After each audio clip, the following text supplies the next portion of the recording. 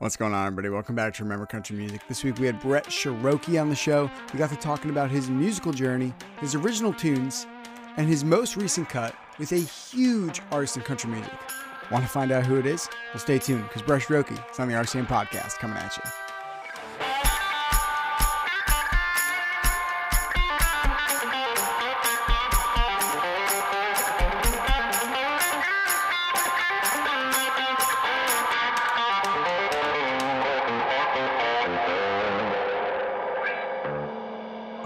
What's going on, everybody? Welcome back to another episode of the Remember Country Music Podcast, RCM Podcast for short. As usual, I'm your host, Kyle Corvus. And today I'm really excited. I've had this one on the schedule for a long time, on the calendar for a very long time. It's my buddy, Brett Cherokee. Brett, how are you, man? Man, I'm great. How are you? Listen, we talked about it. I'm doing fantastic for circumstances. Anyone that's curious, I got a little bit of a different studio background going on back here. And it's because I caught the COVID bug. And I've been in quarantine for the past, 5, 6, 7 days, something like that. And it's been awful. And I broke free for a little bit to come to my lovely girlfriend's studio because she's also quarantined with me. So at least I get to get some fresh air and not get to get stuck in my little closet of a bedroom. I'm telling you, that's the worst part. It's the fact that my bedroom, my aunt was like, stay moving. I was like, what? Run in place? I can't go anywhere. There's nowhere for me to go. My room's like a closet. I don't know. It's terrible. It's awful. I hate it. You can go take walks by yourself, I guess, right? I guess, but my parents won't let me leave the house because I come down and they all disperse out of the house to the biggest corner of my house, and then they spray as I walk down the stairs. So they don't want me in and out of the house. So I'm like, what? Give me a ladder, stick it outside my bedroom window or something so I can climb out the other side. I'm not kidding. Yesterday, this is not an exaggeration when I tell you this. I opened my bedroom window yesterday and then pulled the screen up, and then my mom was in my backyard, so I was talking to her from the upstairs window in my house, and then I took one of my favorite records of all time, Eagles Live, threw it in my record player and blasted that out my window while I sat at my window. I was like a stoop lady with a beer, and I sat there and just stared out. I was like, I was stuck. Yeah. Man, I've done that without COVID. There you go. That's true. I mean, I could have done it anytime, but I mean, listen, I needed some sort of fresh air. I considered just jumping out, and I was like, nothing will hurt. I'll be able to go after that. I'll be all right. Like, why not? I'm going crazy. I'm going absolutely nuts. But without that, it's fine. At least I'm feeling better, and that's all that really matters if we think about it. At least. I mean, as long as I don't set fire or something goes burning like it did at your house, and I don't smell it, as long as that doesn't happen, then we're okay. Yeah. Then we're all right. Yeah. I when I had it, I couldn't taste or smell anything. I really just started eating a ton of like vegetables and fruit because it didn't matter. Like I probably ate so healthy, during that whole thing. Maybe I cured myself with that diet. I don't know. Maybe. Yeah. Maybe. I always say I said, I was like, I mean, if I can't taste anything, I might as well eat healthy and maybe get in better shape. But I mean, listen, I'm a string bean. I don't need to lose any weight. Yeah. I need to eat more. So I don't care. I'm just eating whatever. I don't care. People were sending us food, just having it delivered or whatever. And, like all this pasta and all this nice stuff. And I was like, this is horse shit. I can't taste any of it. Isn't it the weirdest feeling though, when you just you try to taste it, but it just, there's nothing there. Yeah.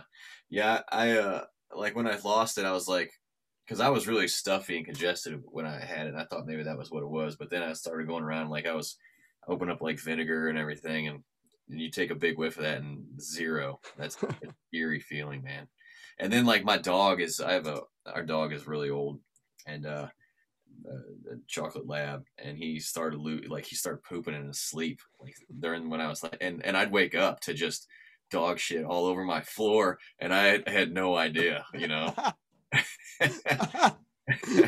Well, listen, I mean, at least it helped you in that situation, because that'd be horrible. You know how I found out that I finally lost it? I randomly, and I don't condone this, but I did it. I randomly found a shooter, a fireball in my bedroom. I don't know where it came from. It was just there. I don't know. I was just going through it, cleaning some stuff, and I was like, oh.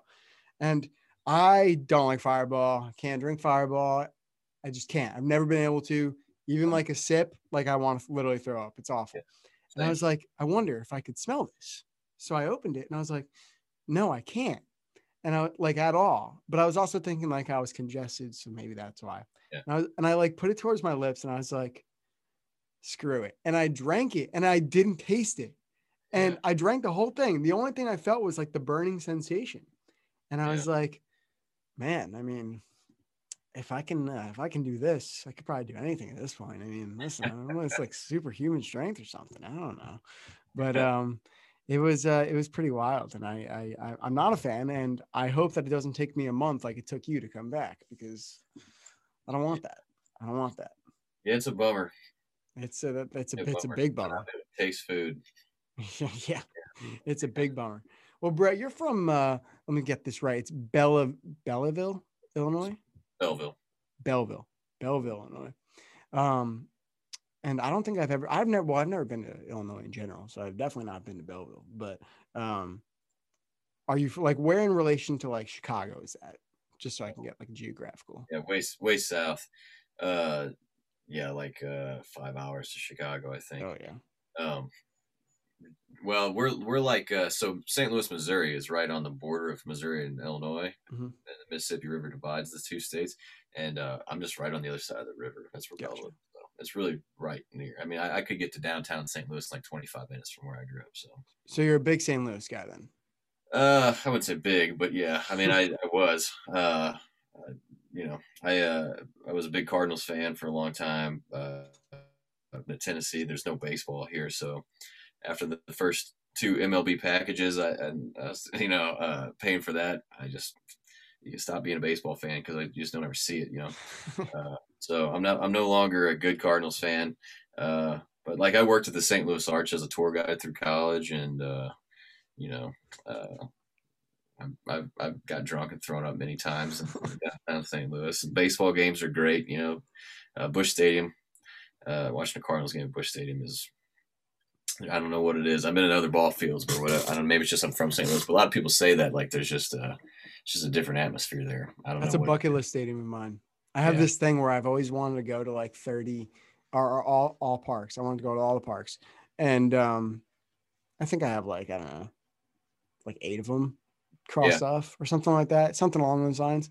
But like that's always one of those that I've always wanted to go because I've always heard great things. Always. Yeah.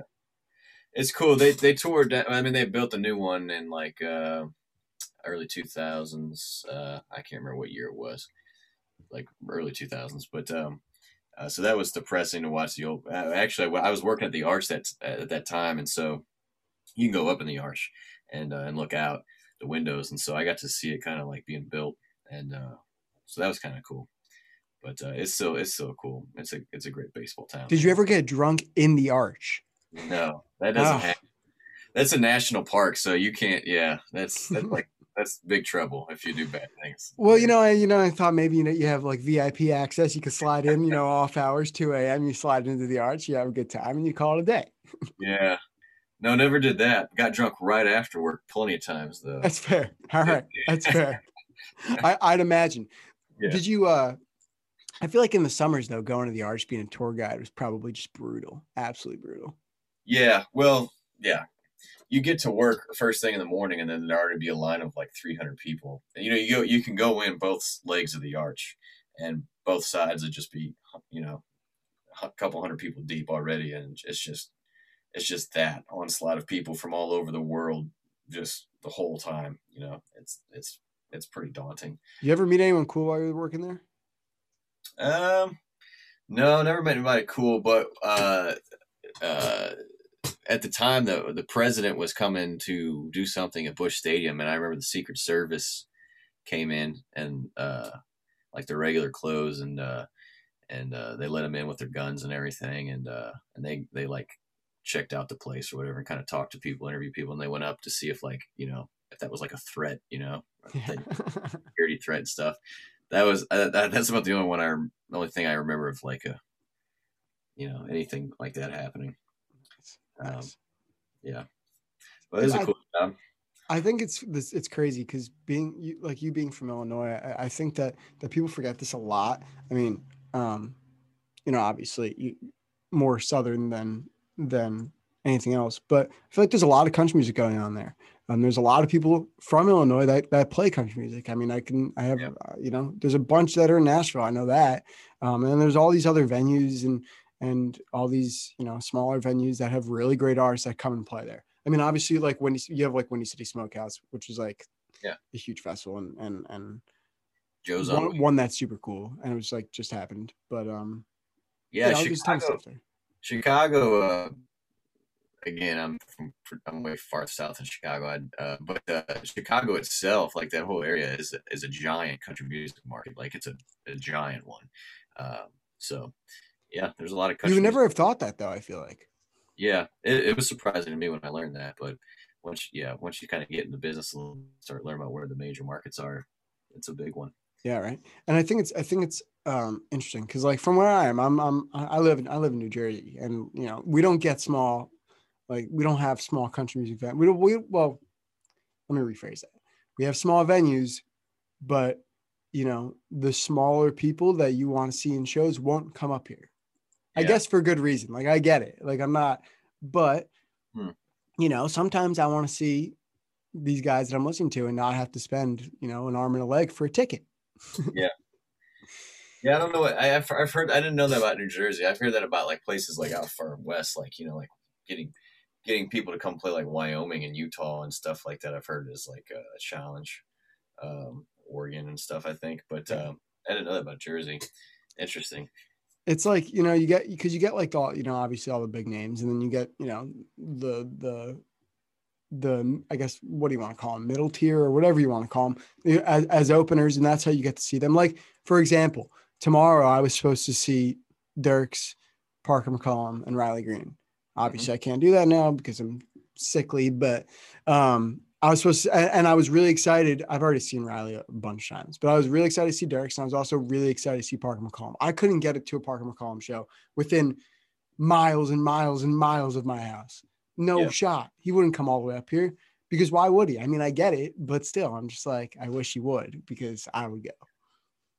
Well, yeah, I don't know, man. I'm not far enough along with all that stuff to really understand it and to really speak intelligently on it. But I do know, as someone who's like an up and comer starting out, kind of, it's hard to not pay to play.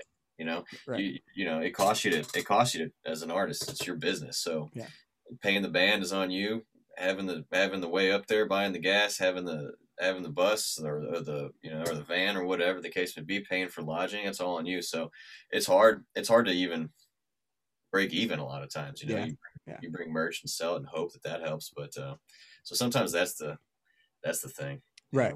Which is understandable. I mean, listen, I get it. It's just I wish it was different, but like you said, you're an up and coming. You're up and coming in the artist world, but you've been writing songs for a while. You've been doing the whole songwriting thing for a while, and we're gonna get into that a little bit in a little bit here. But when you moved to Nashville, did you move to Nashville? Because this is just a genuine question because I've had an answer on both sides. Did you move there saying I want to write songs and maybe the artist will come later, or did you move there saying I want to be an artist and the songwriting thing will go hand in hand, and then it just kind of happened that later on? Yeah. For me, it was the former. I wanted to be a songwriter. That's why I moved here, and then the artist thing just sort of happened organically, or I guess over the last 3 or 4 years or whatever it's been. I don't even know at this point. But first and foremost, I love writing songs, and that's where I think that's where most of my artistry comes from, is the songwriting. I don't think that I would. No, I know I would never. I wouldn't want to be an artist if I didn't write my own songs like that. They go very hand in hand for me. Yeah, they have to mean something to me. I have to be there when they're created. Not to say I would never cut an outside song, but for the most part, that's just. I respect that. I respect that.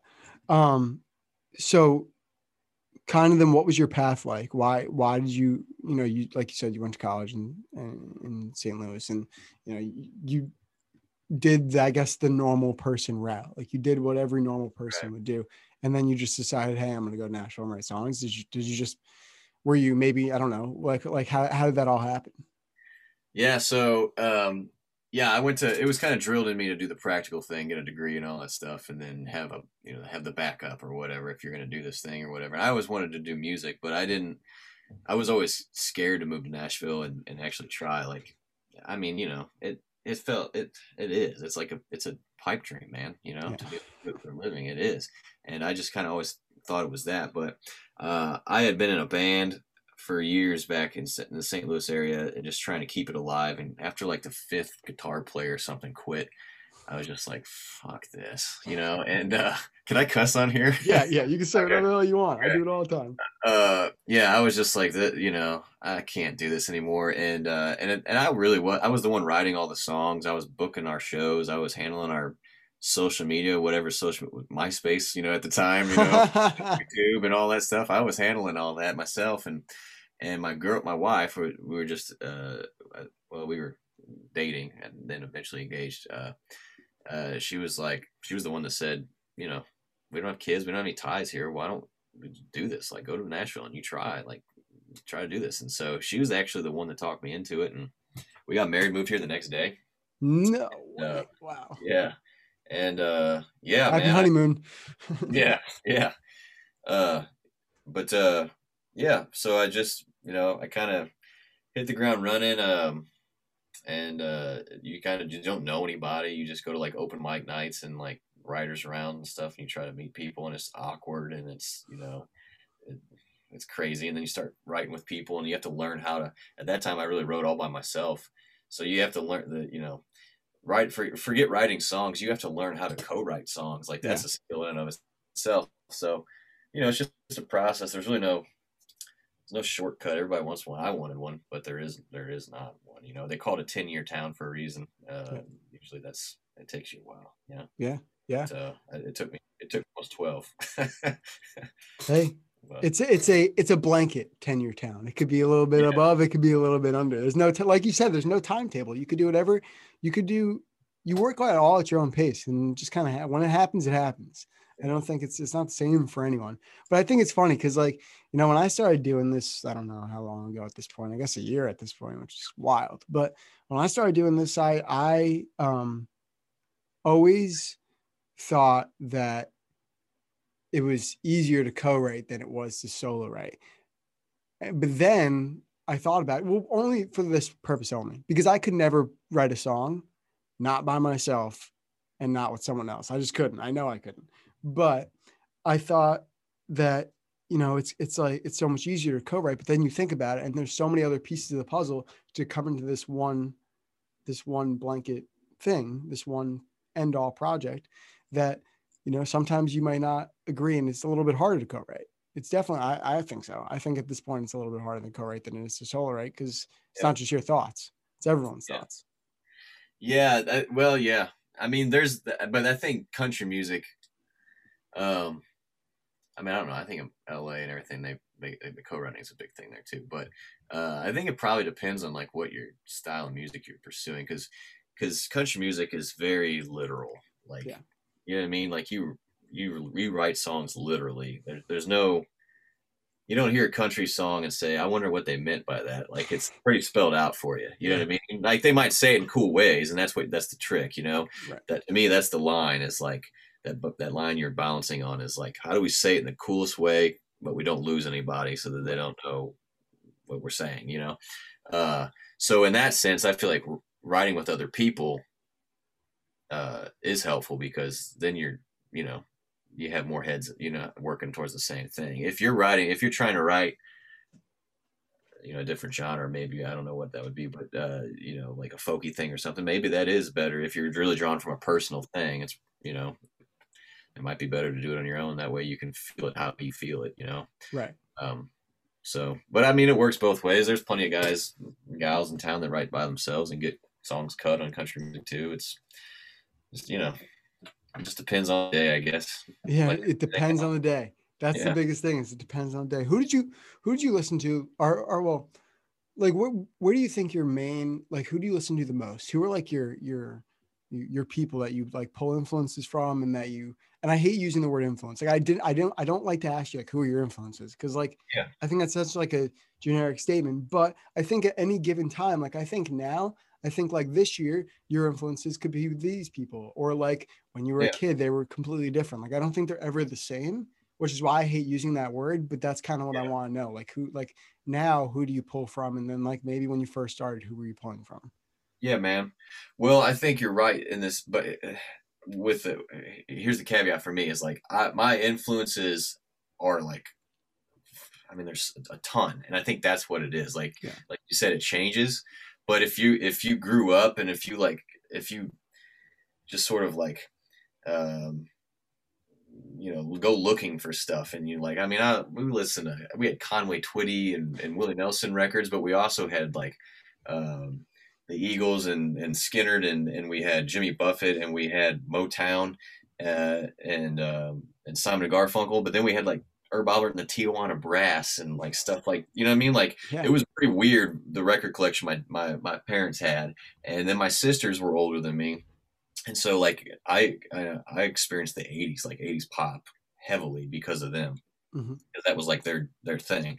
And so I got all of this stuff, and I think it just like it all sort of ebbs and flows, like you said. Like sometimes I'm in an 80s pop world with where I'm living. Sometimes I'm in a Bob Seger world with where I'm living. Sometimes I'm straight up Garth, Travis Tritt, Garth Brooks or something, you know what I mean? And I think that's to me, that's like the most interesting songwriters are the ones that they draw on all this varied stuff, and then they just bring it into this one thing. Yeah. uh, like Eric Church comes to mind for that to me. Like he's pretty good at that, and Jay Joyce, his producer, like they draw on these different things and then make it a thing. And Yeah. I say Zeppelin is my favorite band of all times, and to me they're the best at that, man, because you could listen to a Zeppelin album and it's like an experience from top to bottom. Yeah. There's no two songs on the sound the same uh, on some of those records. And so yeah, but I think currently, I wouldn't say influences, but the ones that like I gravitate towards that I like listening to is like Eric Church, Brothers Osborne,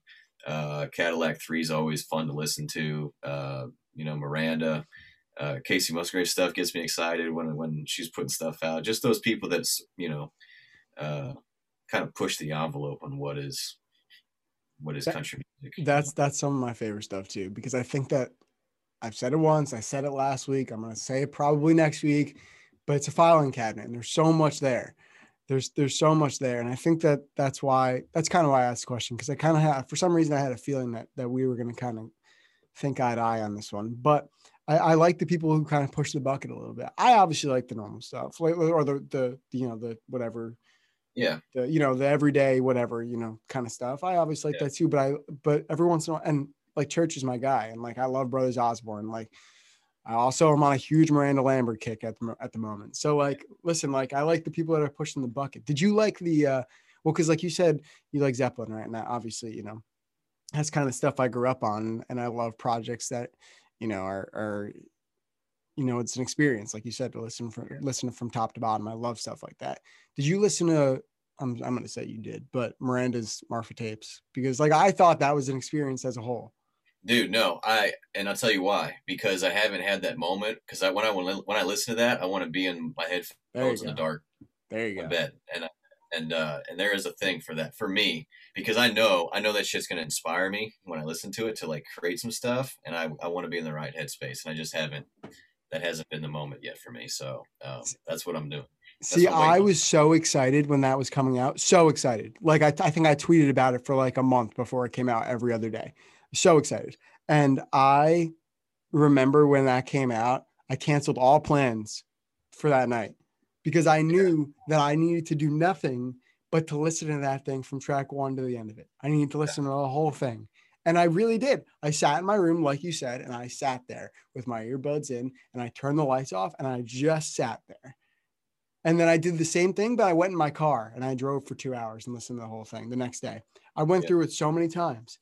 And I think the reason why is because it's an experience, because you can hear the planes flying overhead. And, she makes a little mistake in I think it's Geraldine. She like starts laughing halfway through because she like does it one more time. Like she sings the verse again. And it's just like, it's so rough and like so imperfect that it's so cool. And Absolutely. that's You why know it's what? awesome. Music. I don't know. Sometimes I think that the. I mean, obviously, the music business is the music business now, and I don't know. I don't know if the general music consumer realizes that, but I mean, it is a business, and that's what drives everything. You know what I mean? So, to me, that's just so unfortunate, because music is art. Yeah. That's what it is. It's art, and art it should imitate life. You know, Yeah. and vice versa. And life is just rough, and it's not. You know, you listen to like you. I was listening to ELO the other day, and I was talking to somebody about it, and we're like, which guy was talking about the Beatles and stuff, and it's like you listen to like the you just listen to the human nature of the instruments and the voices. Like it's not perfect. It's not even No. close. You know what I mean? And that is musical. Yeah.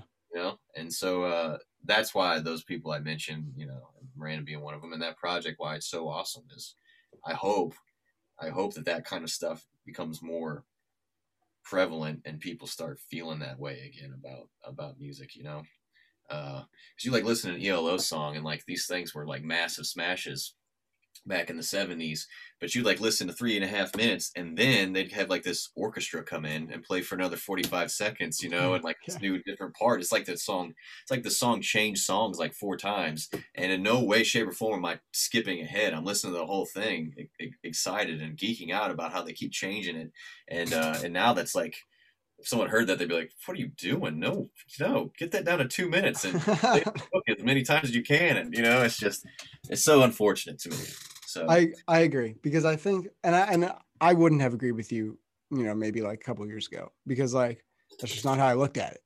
But yeah, then you kind of change. Like even like John Mayer's like newest album. I don't know if you listen to that either, but yeah, what yeah, is it? But like that's great. Like the whole thing I think is fantastic. And I think he does a really good job of doing stuff like that too.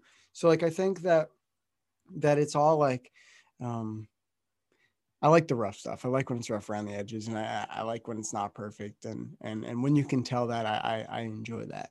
And but I'm also like a sucker for like certain things, like live records. Like I told you, the Eagles Live is like one of my favorite records because of the sole fact that obviously I have to like change the actual like the actual record if I'm listening to it like on my like vinyl player, but like if I listen to it from one all the way down, like you're gonna hear the crowd noise and it goes into the next song.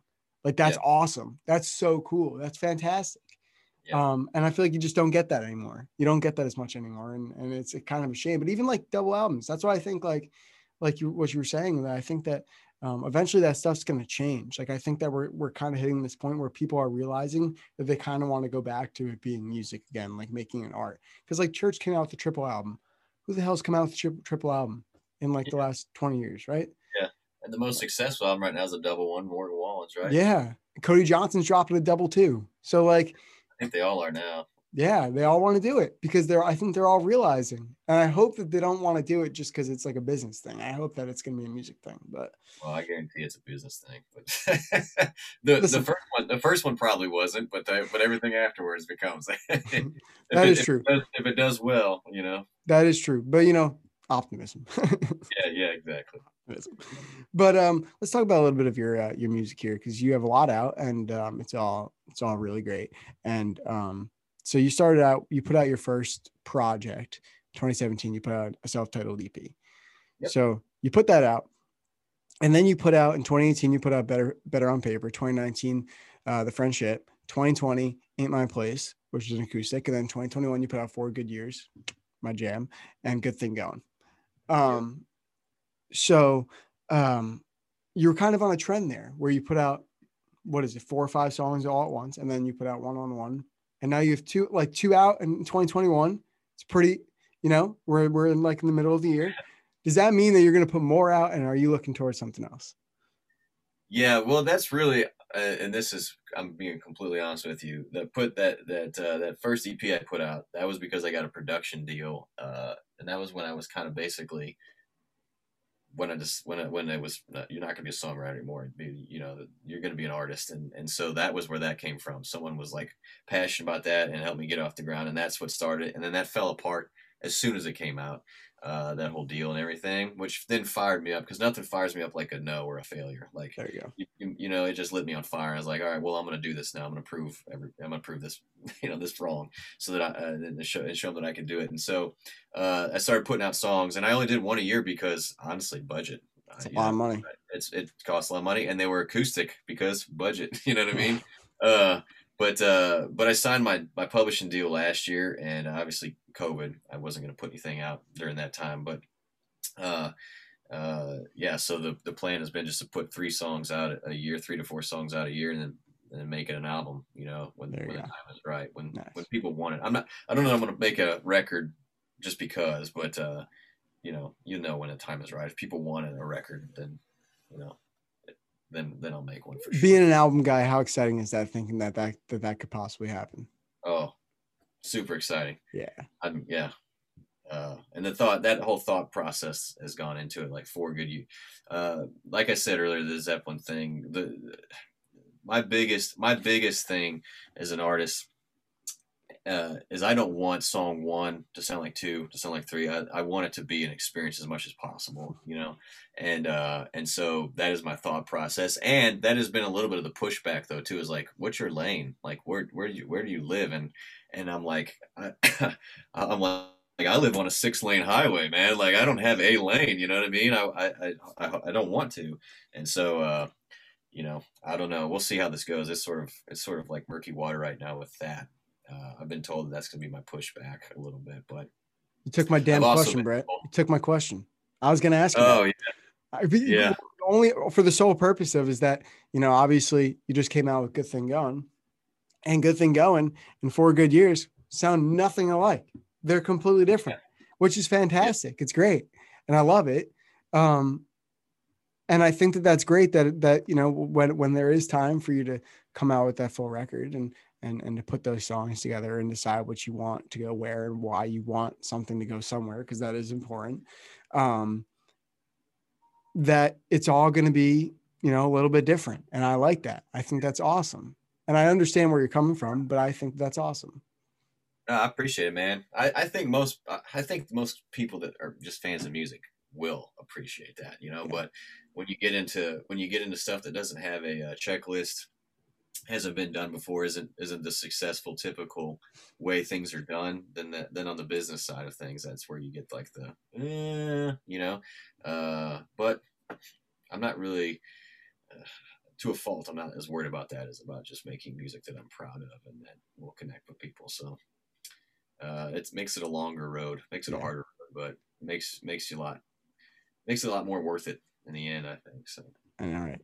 Dude, your streams on Good Thing Going has been out for what, 2 weeks at this point? Or am I making that up? yeah, tomorrow will be 2 weeks. At the day of recording, it's been out 2 weeks already. He has 21,000 streams just on Spotify alone. I don't know what the Apple Music numbers look like because they don't let you look at that, because I don't know. Yeah. Apple Music kind of sucks a little bit, but um, I'm sure it's probably similar. So like that's crazy. 2 weeks, and those are numbers you're looking at. That's nuts. That's awesome. Congratulations. Thanks, man. That's definitely the best first couple weeks of any song I've put out, and I really just owe that to my fans.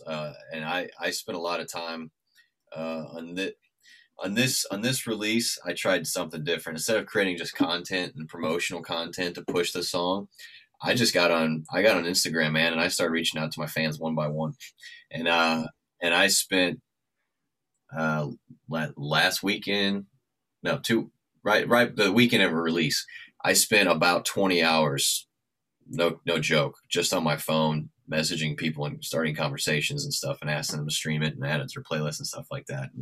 And wouldn't you know it, like if you just connect with your fans and really just shake a million hands, make a million fans kind of approach, man, which is what it should be. Yeah. That's the best performing song I've released so far. So that is the model I will be following. It's time consuming, and it becomes impossible, I guess, at a certain point. But I just want my fans to know that I appreciate them so much, and that this business doesn't even exist if Right. people don't listen to it. Like Exactly.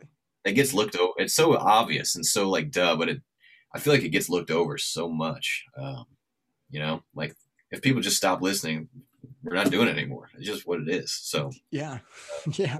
it's all because of y'all. So, Isn't it crazy to think that, like, you know, I mean, like you said, like if people just stop listening, then that's it. But it's also crazy to think that, like, there are so many people that you're like you're their favorite artist. Like that's nuts to think about. And then well, there's a ton of things that were like, songs mean a lot of things to people, and it helps them through things, and people are really passionate about their favorite artists, and they will do a lot for their favorite artist. yeah. So Man, that's crazy. It is. It's still. I don't, like I said when we hopped on here. It still blows my mind that people like yourself won't even spend time talking to me about this stuff.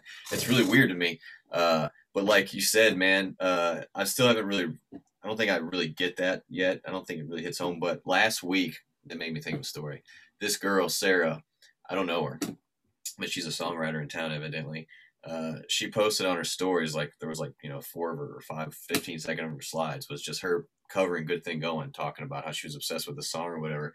And I saw that no one's ever. I mean, I think I got a bug in here. I'm trying to smack. I think people have covered my songs before, possibly, and I missed it on social media. But that was the first one I like really saw and like got a sense of like this is a young writer in town, and like they're influenced by something I did, which is what I got into music in the first place for, yeah. And I mean literally, I didn't just tear up. I sobbed. I grown man sobbed on the couch. My wife sitting next to me, like with her arm around me, and I was like, I've just been working my ass off so long to like be on the other side of this, man. Like I moved here because so many people did that for me. You know what I mean? And now to think that like I'm doing that for somebody, man. Like even now I'm getting teared up about it. Like that just changes everything. And I'm just working so hard at that day where I'm like singing, like I'm playing to thousands of people who are singing my songs word for word right back at me. Like that moment will be, I don't know what will top that. It makes it all worth it. It makes it all worth it. At the end of the day, that's why you do it. That's wild. That's a crazy story. Listen, it's all right to cry every once in a while. We all do it. I'll sit here and tell you I do it too. Why not? Dude, I do it. Why not? I do it my fair share, bro. After I had kids, I was big of a giant pansy about everything. You became like soft. those like, yeah, I did, man. Those like soldier coming home surprising their kids, dude. I'm just like crying my eyes out. My wife's like, what is wrong with you? Like, get a pair, bro. Like, and I can't. I'm just like a mess. Yeah. Hey, if you're ever in a movie or anything and they ever need you to cry, we'll just pull one of those videos up. It'll be like, you'll be good. No fake tears necessary. You'll be all right. The ones I've seen like 20 times still get me. It's yeah. It means it really means something. It doesn't mean you're soft. It means it means something. Okay. I appreciate it. So listen, we've been talking about all your music and about how everything's going so great for you so far. And in 2021, everything's just kind of going your way, and it's all well deserving and all. But you had a huge, massive milestone happen a few months back where Blake Shelton released his record Body Language, and you wrote Bible verses on that record. Yep. That's got to be one of those things where you say, holy shit. Like that's crazy. Man. And it's a great song. It really is. It's a fantastic song. Thank you. But what is that like? What is that like? Indescribable. I posted a video on my Instagram of the day that I found that out, that it was for sure on the record. I posted it was me and my pup. I was on a Zoom call with my two buddies and Scott Hendricks, who produces Blake. Scott got on a Zoom and wanted to meet us and tell us that was like going to be on the record and what their plans were for that song. And I was there by myself at my publishing house. I came out of there. They actually locked up because they didn't know I was upstairs on Zoom. I set off the alarms and stuff. I was like trying to not have the cop come show up on me. But then I got in the parking lot, and I mean, I just lost it. Like I was screaming at the top of my lungs, just jumping up and down. And I stopped, and I was like, man, I need to document this moment. So I turned my phone camera on and videoed me doing it. But like, I'm just losing my mind. It's just one of those, like, you have all these emotions for 12 years of your life, all this like all this little victories, all these failures, all these step forwards and 8 steps back, and all the, your family sacrificing time with you, and you're sacrificing money that you can't spend to go on vacation and do all this stuff because you're putting it into this dream. And it's like all these emotions are just all of a sudden, they just want to come out at the same time. And it's like, you humanly can't do that. And that moment, at first it was tears, and then it was just like this, oh my gosh, I can't. Blake Shelton, like that's arguably the hardest record to get on in Nashville, and as a writer, and yeah, it was incredible. And speaking of COVID, I went out with my buddies that I wrote it with. We had beers and celebrated. The next day I started feeling like crap. I went and got tested, and I had COVID. It's a congratulations gift. It's the gift that keeps on giving. The gift that keeps on giving. It kept on for a while. But, yeah. That's incredible. That honestly is incredible. When you write a song like that, do you write it and say like, oh, I think we have something here? Because you write hundreds of songs. Yeah. You write so many songs a week. And how do you like you write a song like that, and you have to just sit back and say, we have something here. Like there's a good chance we have something. Yeah, man. Yeah, we did. But like, and then in a very humble way is what I mean. In a very humble way. Well, yeah, But it is in a humble way as I can make this sound, and I'm not just talking about me. I'm just talking about songwriters in general. Like they're not just like you have more of those that you write. You know what I mean? Like you have those where you're like, this is special, and then they just sit there, and or they go on hold, and they're like, they're gonna be on the record. They record them, and then they're like, this is gonna be the single, and then they don't even make the record. You know what I mean? Like it's that kind of thing. So, but me and Joe Fox and Andrew Peebles, the two boys I wrote with. We've been writing together for like years, well before any of us had anything going on. And our motto has always been just serve the song, because at the end of the day, you can't control, once you write that thing, what it does is like really out of your hands. Like it's just going to be what it's going to be. Yeah. And we literally said in that we're like, well, this is one of them songs. It's one of them real songs. We're like, I don't even know if anybody's going to cut this, but we need to write it. And we literally said, if it gets cut, it's just going to be like a deep cut on a record. So let's not worry about it being commercial or saying whatever. Let's just write it honestly and real. And that's what we did. And then, and it made it on the record, but, I don't know if this is a dirty little secret in Nashville, but when you get these pitch sheets of what artists are looking for, it's never that. It's always like they want a radio smash is what it says. Like, oh, they want a hit. Oh, okay, weird. Or it's like they want the concert, like beers in the air kind of thing. You know what I mean? Yeah. Like they want that concert from. That's what they always look for. So a song like that is like, it's just already, the odds are stacked against it. So. Which is ironic because some of my favorite songs are songs like Bible verses. Yeah, which is kind of funny. And I think a lot of people think that way too. But at a summer, in a country festival in July, drinking beer, I don't know that people are going to want to hear that song. You know what I mean? He might not even play that at something like that. I don't know. Who knows? I don't know. There's all that stuff that goes into it. But more than anything, I'm proud. I'm just proud that we wrote the song. We served it. So to that, like they never asked for those songs. Scott Hendricks sent out emails saying like, I need 3 more. I think it was 3 more songs on this Blake record. What do y'all got? And he said, do not send me these like songwritery Bluebird listening room type songs. I don't want to hear those. He literally said that. And then my publisher, Kim Wiggins, who's a rock star, she's like, yeah, okay, but listen to this one. And so she sent it to him anyway. But that was the preface. Like, don't send me those. You know what I mean? Because we want the radio friendly, right, up tempo smashes, or whatever. So yeah, you got to give her credit for that, man. Hey, listen, it's a fantastic song, whether it be listening room, Bluebirdy, whatever you want to call it. Yeah. It's fantastic. And it's funny because like I know exactly what you're talking about when you say that. But still, it's an incredible song. And you have obviously you're proud of it. You should be.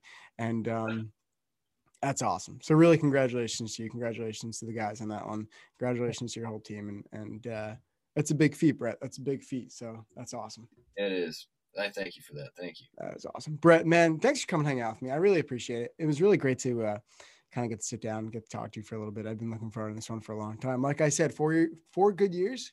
I told you this on my Instagram. I listen to that song at the very least twice a day. Always comes on. Comes on. So you're the guy. Okay. So I'm the guy. So that's me. I'm the guy. Right. I appreciate you, brother. No, man, thanks for having me on here. I really do. It means a lot to you when I sit down and talk to me about me and what I like what I got going on. That's crazy, and I'm very appreciative of that. So thank you. Fresh Rookie, you're one hell of a dude. I cannot wait to see what goes on and what you got coming up next. Big things. I'm excited because just like your song, this is gonna be so cheesy. You got a lot of good things going. Look at that. Way to go. Come on. Come on. Ending off on a cheesy note. Why not? Everybody, you can go follow Brett on Instagram at Brett Rookie, all one word. Everybody listen to an episode of Remember Country Podcast. Remember to rate, subscribe, give us 5 stars if you love the episode, and follow us on Instagram at RCM_podcast. New episodes every Friday, 11 a.m. Eastern, 10 Central. As always, I'm Kyle. That's Brett. We'll see you next time. Bye-bye now.